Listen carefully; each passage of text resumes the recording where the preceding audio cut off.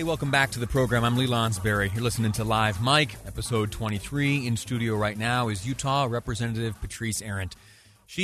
Her office, sent me a note this morning, and it said, it was a press release, Representative Patrice Arent announces retirement at end of 2020. We spent the last segment talking about some of her greatest accomplishments, some of the motivations for this decision. And now for just a moment, I'd like to look forward. You have one more legislative session ahead of you. Would you talk to me for a moment about what you hope to accomplish in this last legislative session?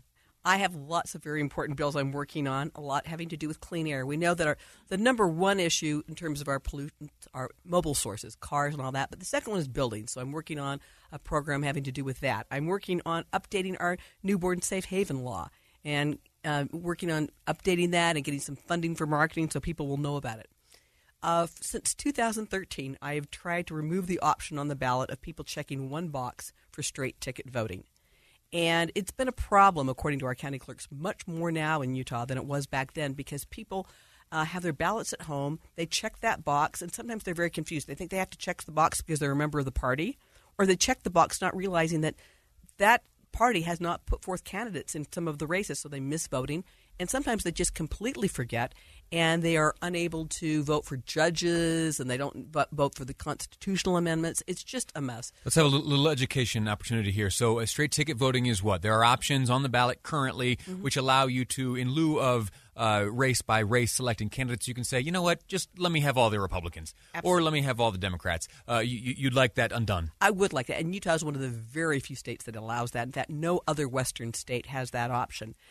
If someone wants to vote for everybody in one party, they can still do it. They just have to go through and look at the names. And I can't tell you how many times somebody will walk up to me in the grocery store and say, I voted straight ticket Republican. I'm so excited I voted for you. I'm like, no, you really didn't. And if you'd looked at the names, you would have realized you didn't vote for me. So I've been working really hard for years.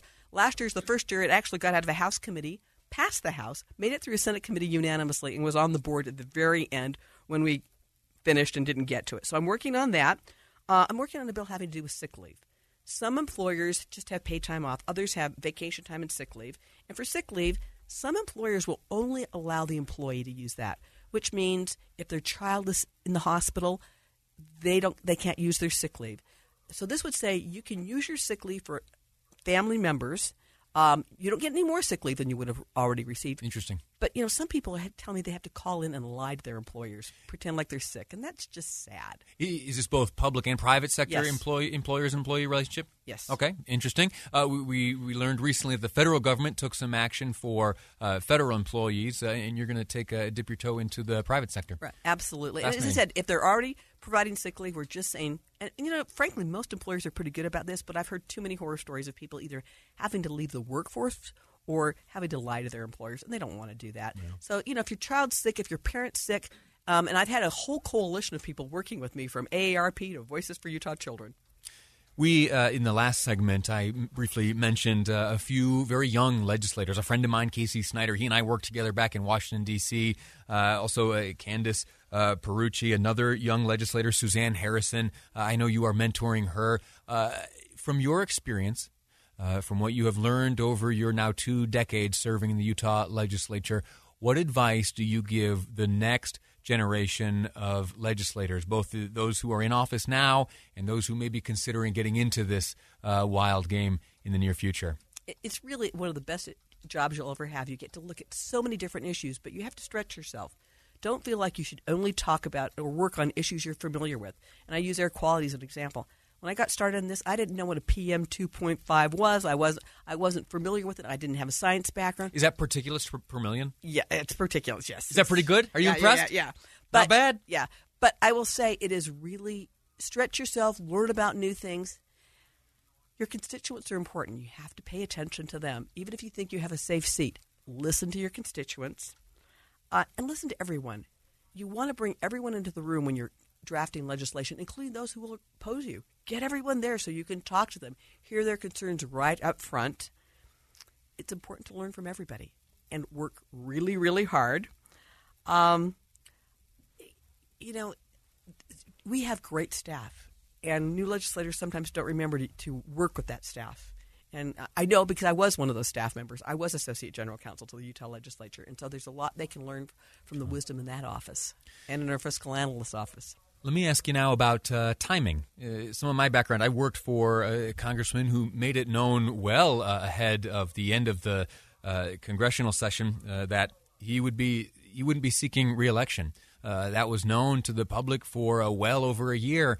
And when it was coming time to make the decision whether or not to announce that fact, there was some pushback saying, if you let folks know that you're heading out, they're not going to take you as seriously. They're going to know they're not going to have to tangle with you in the next session. You have made it known that you will not be seeking re-election, and you still have a full session to serve. Why have you chosen now to make this announcement? I think it's the best way to find good people to run in the seat that I represent.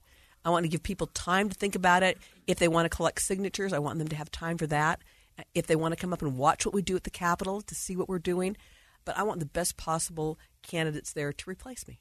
And this announcing now gives them a good long runway of room to make their attempt. Absolutely. And it doesn't diminish your power and your ability and your influence during this upcoming session. I look at others who have retired, and I've done this before because I retired once before. And you know what? You can get a lot done in your last session. I look at former Representative Rebecca Chavez passing major election law reform her last session. You can do that. All right. Very good. Thank you so much. You're welcome. Thank you. Representative Patrice Arent here in studio with me. Kind of a surreal moment, if I'm honest. For all my years working with Doug and working with my dad, I was calling your intern to say, hey, would you like to come on this program? And then today, it was you and me getting to talk here. I in this new role, and you as you are departing your important role here. So thank you. But I'll be here till the end of the year, so right, I don't want my constituents thinking I'm bailing out now. No, that's right. And you still settling on what you're going to, behind which issues you're going to put your energies, but you do have some stuff cooking. Following this upcoming legislative session, you're not done working. You're going to keep it up. We have interims, task force meetings. I will be working through December 31st. You come back here and let me know what you're up to? I absolutely will. Thank you so much. Patrice Arent.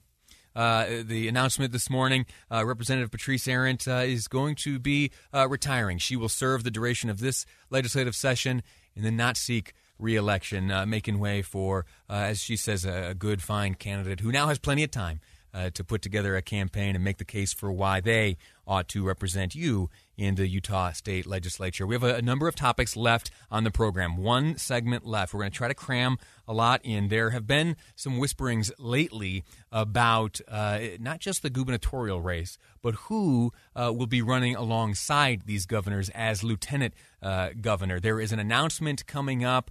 Thomas Wright is going to make some sort of announcement. I don't know. I can't tell you that it's a lieutenant governor's announcement. I don't know for certain. If I'm a betting man, though, I'd say that we're going to start finding things out. Also, producer Amy reached out to all of the gubernatorial candidates this morning, asking if they have begun thinking about who might be their running mate. And we have some fascinating responses to share with you next here on Live Mike. I'm Lee Lonsberry, and this is KSL News Radio.